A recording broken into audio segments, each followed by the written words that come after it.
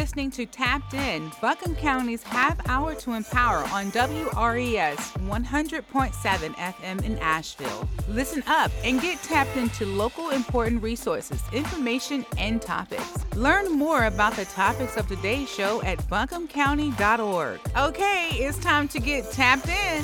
Hello, hello, hello, and greetings to all that are listening to my voice. If you hear me, you know it's time to get tapped in, and I'm one of your hosts, Zakia Bell Rogers, and then I'm going to introduce my co-host, the hostess with the mostest, And I'm Leonard Jones. And Leonard and I come to you from the Communications and Public Engagement Department of Buncombe County. And so today's episode is the second of a 5-part series that we will be doing about the Community Reparations Commission that is taking place here in Buncombe County in the City of Asheville. I would like to introduce our special guests, Sala Merritt, Dewayne McAfee, Shekiki Jiles-Baten. They're here to discuss work and the progress of the Criminal Justice Impact Focus Area, a work group of the Commission. Welcome, Sala, Shekiki, and Dewayne.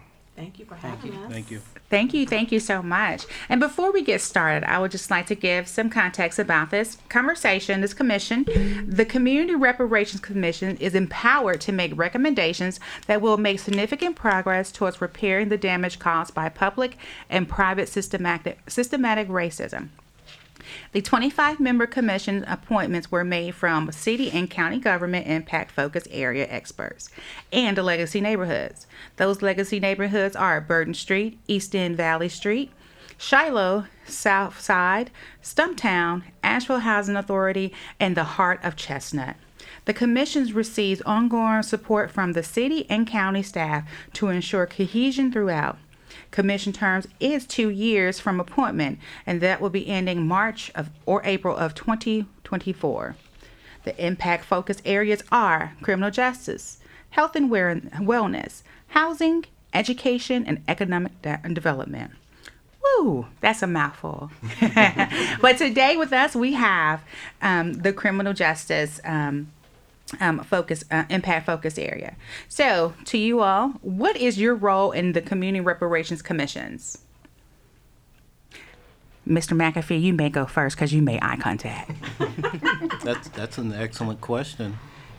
Repeat the question. What is your role on the Community Reparations Commissions? So, technically, it is to provide recommendations to the city and county. That will hopefully stop the harm of today and recognize some of the damage that was done in the past.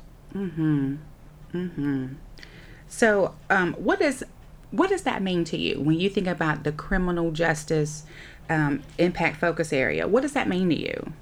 Well, so that's actually layered. For me, criminal justice and education cannot be divided. Yeah. We find that if you're coming from a place of where you do not have your basic reading, writing, arithmetic skills, you are much more likely to end up in trouble in school.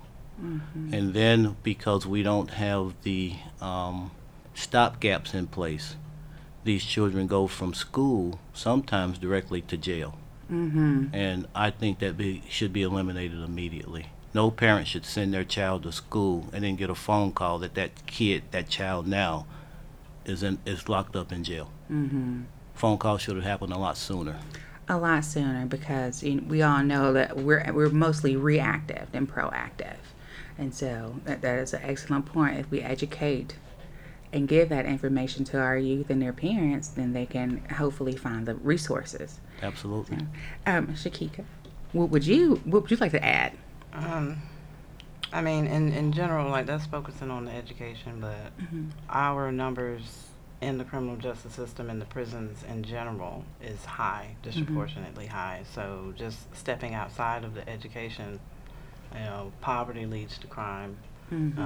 Lack of housing leads to crime. Lack of opportunity leads to crime. So that's the reason, trying to get at the root causes for why we're in the criminal justice system is kind of one of my focuses here, and trying to make recommendations to fix that. And so we know with the impact focus areas, y'all have community meetings and y'all meet. Where are the criminal justice impact focus area meetings are held and when? We are the second and third Wednesday at the Montfort Community Center at 6 p.m. 6 to 8. 6 to 8 p.m. 6 to 8 p.m. So that's second and third Wednesday, Montfort Center, and that's from 6 to 8 p.m. Yes. And is there any time where like it fluctuates or changes? Or is the schedule consistent this month? Yes. This upcoming month? Very Okay. consistent, yes. Because I just want you all to know, because July is right around the corner. You blink today, it'll be July tomorrow. So in July, it's the second and third Wednesday. So do not forget and attend if you can.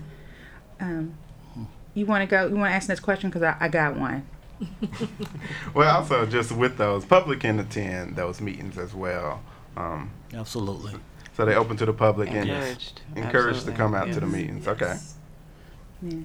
So what are some of the harms that your group has identified? So we all have life experiences when it comes to criminal justice. The harms that we have identified are the harms that have been in existence for a long, long time. If we are disproportionately put into the criminal justice system, someone has to start asking how and stop just calling it the system. How does the system start? Maybe it starts from a biased cop who disproportionately targets our community more than another community. Maybe the magistrate has bias and tends to send us to the DA more often than other communities. Maybe the DA is biased. Maybe the judge is biased. We need to start tracking all of them, and if they show bias, we either educate them or we remove them from the system. Full stop. We cannot play games with this anymore. And you said we have to find where it starts. And I think a lot of people don't understand the policing system and how it started. A lot of folks don't understand that it started with slave patrol. That's right. And there was not a police department back then. It was slave patrol, and those folks were used to capture enslaved people who ran away. And then after emancipation, we had Reconstruction, and then people who looked like us, black folks, were able to do more. And then at the drop of a hat came Jim Crow, Right. and came those police officers to keep African Americans and black folks in line, and to follow those rules. And so we talk about the system, but throughout history, the system was created with bias. It was created Exactly. to cause harm to one group of folks. And I think one of the biggest issues is that no one has done a hard stop to re-educate police officers and create relationships with the community itself. And so that creates a lot of harm, because you get things like, if you don't like the police, don't call the police. If you don't like the criminal system, don't do crime. and we know that, there are so many reasons why people commit a crime. Yes, and that's also so layered. It's almost like saying you have to be able to pull yourself up by your bootstraps. But what if you don't have any boots? Yeah. What if all you got on is sandals? That's right. Exactly. Right. You can't pull yourself up or do better when you don't have the resources. We're basically giving our community a toolbox and say, go build a house. And that's all they have. They don't have any wood, no nails, anything to make a foundation. But they're expected to have a house in 90 days. And so, that's a harm within itself, because it creates the possibility and opportunity for failure. Yes. A quick stop to some of the bias is that how about every police officer, every sheriff, everyone that encounters the public, look at them as human beings first? That would help quite a bit. And if they have a hard time doing that, how about when they encounter a black man, envision your grandfather, envision your grandmother, and treat them with the respect and dignity that you would treat your own grandmother or grandfather. That way you can move around the culture and not understanding the culture. Look and see your grandparents when you're dealing with people that you don't understand. And so here we have one harm kind of identified that works around biases. Are there any other harms that the criminal justice IFA done kind of elevated or focusing on? I know my attention is in the policies themselves. The system itself, like I recognize that there are individual players that are making this happen, but the system itself has created an atmosphere where they can come in and do that. And they have no accountability measures in place to make sure that nobody is doing that. So for me, I look at it as the policies and the lack of accountability in the criminal justice system, as far as like he's saying, no one's tracking the judges and how often they're giving a plea deal to one group versus another group, or how much time they're giving to one group versus another group. No one's tracking how often this cop has had an altercation with one group versus another. No one's even tracking the data. So to me, that's just a lack of accountability. And part of that is just intrinsic in the system and the policies. And let's not forget, the criminal justice system, especially the prison system, that's a cash pipeline. And we are, unfortunately, the product. Right? So we tend to get locked up because we need to have product into these buildings that they spent millions and billions of dollars all over the country. Well, the product has to be inside there for this to function. We have to disrupt that and understand that when we put a monetary value on incarcerating people, people are going to be incarcerated. And I heard you mention pipeline. I know being a kid of the 80s, often you hear about the school to prison pipeline. Is that something else y'all have discussed in the IFA meetings? Definitely. Yeah, we just met the SROs in the schools. That's been a huge conversation. I'm going to let Mr. McAfee kind of share his thoughts on that, because he's kind of working with the schools. I've been in the schools. So quite frankly, if we're going to have officers in the schools, and in today's time we probably need them, they should be so child friendly, people friendly, because they want to minimize how a lot of people in the community feel about them as police officers. They have a unique opportunity in these schools, but instead I find they put some of the most stringent, unable to communicate officers in front of our children, and I feel it is nothing but intimidation. We don't need to have a 6'6" white officer at South French Broad Middle School. I understand the adults may feel that because of his size, if something were to happen, that they feel more protected with his size. But ask yourself, how does a 10-year-old, 12-year-old feel when he has to look up to this man, when this man is not friendly? He should not be at that school. Reassign him somewhere else. I've seen him, I've dealt with him. He should not be there. And that's another thing, like, because when these kids see him and he's not friendly. That's right. And then officers say, this certain community doesn't have respect for police. But again, when in the history has that the police ever had respect for this community? And then you take them and put them into the schools where our children are, and they're everything that they've learned at home and learned throughout history is being reinforced with their interaction with them. Absolutely. And so it doesn't create a cohesion, it creates chaos between the two. And so, no, it's not going to create respect, because both groups are trying to be respected because they both feel disrespected. So, yeah. So have y'all had any like potential or draft recommendations that y'all starting to kind of massage or flush out better? We just had a meeting with the education IFA. So criminal justice is so intertwined with all of the other IFAs that it's hard for us to narrow down on any of ours before we speak to the other groups. So I know personally I've kind of, like, I have mine on the table and ideas and things, but I'm like, until we meet with the other groups, and we're getting ready to have a retreat so we can meet, you really can't, in my opinion, hammer out the hard pressed details because we need the other groups. So there are some practical things, and I haven't brought this up to an IFA or anyone else, Then but don't share it. I'm kidding. when we talk about stopping the harm right now, and we know we are disproportionately targeted, every police officer, every sheriff officer should have a body camera on.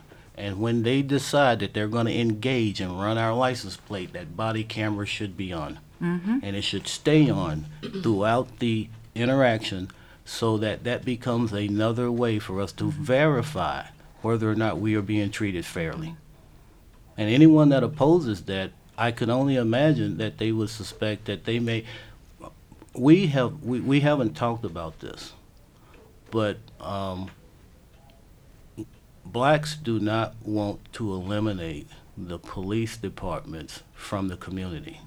We want fair police officers in the community. That's a big difference. We shouldn't have to call the police because a loved one is having an episode of whatever kind, and then that ends up in tragedy. Yeah. There's no reason for it. And to say that we don't culturally understand you anymore does not hold for me, guys. So, and that has been a reason for the behaviors that we don't culturally understand you. If a black kid turns and does not respond to the police officer's request, and he turns to walk away, that young man could get shot in the back. But we have seen video and proof that others in the community can be as disrespectful, move away, run away from the police, and they never pull their guns out to pull the trigger. So are they pulling the trigger because they see a black person, or are they pulling the trigger because they see a suspect? Because those numbers should reflect that. Well, it just seems very odd that they are allowed to shoot someone in their back, because I know if you're like standing your ground and someone leaves their your house and their back is turned, you're no longer allowed to shoot. If they are allowed to say that they feared for their own personal safety By the person running away. and they shooting them 16 times in the back, they can justify that because they were afraid of their safety. They were afraid for their lives. And I think that narrative has to be dissected, because fearing for your life of someone, it's like the sight of a black man in creates fear for your life, and so that needs to be evaluated. Why are these people seeing a black body that does not have a weapon, that is just walking away from you? Why is that causing you fear in your life? So I think that's a lot of those stereotypes and myths that have been instilled into these folks. And then, we talk about criminal justice, we have to talk about the education of, not only police officers, but judges and attorneys and DAs. Those things need to be looked at. How are they educating folks about the history of America in the criminal system? And so, Buncombe County is doing great work, but it is so massive that we would basically have to take the entire criminal system of America, of United States, and dissect it. And my fear is that it won't be able to get completed before my time. If they just, it's almost like they need to take the system and ball it up and just start over. There are some good points and parts, but at the end of the day, what we need to have is just absolute transparency in what we are. What does policing mean? Yeah. What is the common denominator? When we as citizens reach out for law enforcement, we have already been victimized. That's why we're reaching out. Then to have those very people with the sign on the door to say serve and protect, come and victimize you again in a second way, that's going to make people reluctant to want to get involved. But we as a community also have some things that we have to do. You have to show up for jury duty. If we say the system is corrupt and unfair, one of the best ways to put a stopgap measure in there is that you show up for jury duty every chance you get. It should be a badge of honor. We do the exact opposite, and we try to avoid it. If maybe one of us was on the jury when they were prosecuting an innocent black person, maybe we could understand that to our 11 other jurors, and that verdict would never come down to begin with. Because we hear stuff when they pull the jury, well, if he was innocent, why did he run? Well, if you're black and a policeman says stop, my immediate reaction is to run. It is not to stop and say, sir, what can I do for you?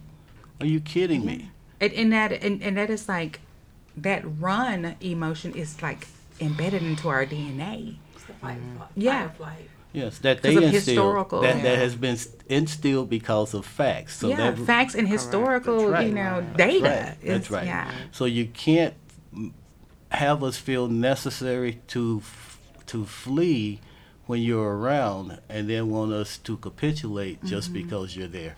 You can't have it both ways. Right, that goes back to the cop at the school. Like, you started with the baby and you scared the crap out of them. Exactly. And you showed them that the police were just there when you get in trouble. They're not there to help you with anything. Just when you get in trouble, they're going to be in your face. They might take you off somewhere. You might go away in handcuffs. And then you grow up and you see a cop, you're not stopping. When you see one, you're going to go the other way. You're going to look hard. Like, you're going to do all the things they deem as suspicious, but that's because you're scared. Yeah. And so here we talk about a lot of like personal lived experience as well as just like a collective community approach around criminal justice. Going back to just your IFA meetings and, you know, as y'all work through identifying the harms and coming up with your recommendations, what's some of the organizations or special guests that the IFA criminal justice then had to kind of help work through some of the issues that people are bringing forward? We've had quite a few. We've had Pisgah Legal come in. We've had the Buncombe County Sheriff come in. The DA has come in. Public Defender has come in. We have talked to a lot of different groups. But again, when we're talking about criminal justice, my own personal life experience probably weighs more weight to me. They're telling me what we already know, right? But what they're not telling us is a solution. Yeah. We've had Philip Cooper come in, so you all are Yeah. probably familiar with him. You know, he's about second chances. We've had Brent Bailey, who works at the Justice Resource Center as well. The Vera Institute did a online or video presentation to us as well. So what we're trying to do is get all the different aspects and views of and input and intake from what people see when it comes to criminal justice. But a lot of lived experience within the room, and that's, you know, where our conversations go. Like, this is what I've experienced when it comes to criminal justice, and then how do we navigate that, right? And there's so many injustices when you look at the criminal justice system. You know, I have a family member who spent 30 years in prison for a crime he didn't commit, Right. and then they were finally able to overturn it, and then they found out that the police planted all this stuff. And so 30 years, 18 to 48 years old, life lost. And so you can't say, oh, sorry, you know, that was back then. That, you know, that's not something you can even create an apology for. Right. No. And so, you know, we have so many stories like that. And then we have so many stories where people have just been casually walking down the street and been harassed. Yes. And so, you know, how, you know, thinking about those things, because some of those officers are still there.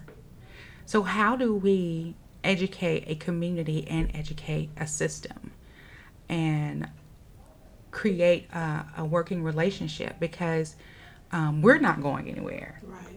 And they're not going anywhere. So what, how do we bridge this gap? I think it's how we bring officers in as well. I can give an example because I worked for the police department in Savannah, Georgia, and we had a police chief that came in, and there were some things that had happened with our former police chief, who was actually in federal prison for what he had done. Wow. So you come into a department and you lay down the law, right? You don't make exceptions. So when we're hiring police officers, we don't make exceptions because we're desperate to put someone in that seat, right? Yeah. If there's things that are not acceptable, then that police officer they're not hired, right? No exception. I think it's how you bring them in. I think it's from the top down. It's how you lead.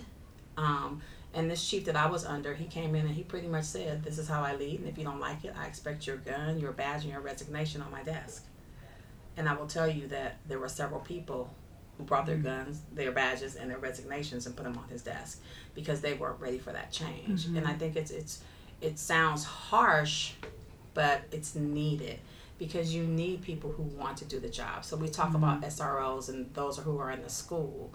I had officers that were under me, and we did a lot of community policing. But what we found is that they loved what they did. So we didn't put someone in that part of the Savannah Impact Program, which is what it was, who didn't like dealing with community and working with kids, and who didn't like going to the schools. The officers that were serving in those roles, they were passionate about that, helping people, helping communities, serving in schools. So you put people in the roles and where they're the best fit. And that made me smile because I just thought about something. You say that you put people in the roles that they fit in. And so when we're looking at these officers, we need to understand, why are you choosing to be an officer? Is it to serve and protect, or power and control? Was I bullied in high school, and now I just want to get back at everybody because I'm mad? Yeah. I mean, that's a real thing. I laugh about it, but it's a real thing. And they're so young. Like, you can be an officer at 21, but you can't rent a car without issue at 25. So it's like a lot of stuff needs to be looked at. Before you finish this out, I would say that kind of goes back to that accountability. I think it's ridiculous that we tell a high school student that whatever they do in high school is going to follow them up until like their mid-20s, their college career. But a cop can have an infraction, leave a department, which is why some of them guys left, because they know they can just go somewhere else. Yep. And get a badge there and continue on what they're doing. So that lack of accountability, even in between departments, like you shouldn't be able to commit an act that's egregious over here as a cop and then just go over here and get another cop job. You should have to find a different profession because you've already proven that you can't do it. But there's no across the board accountability for the officers.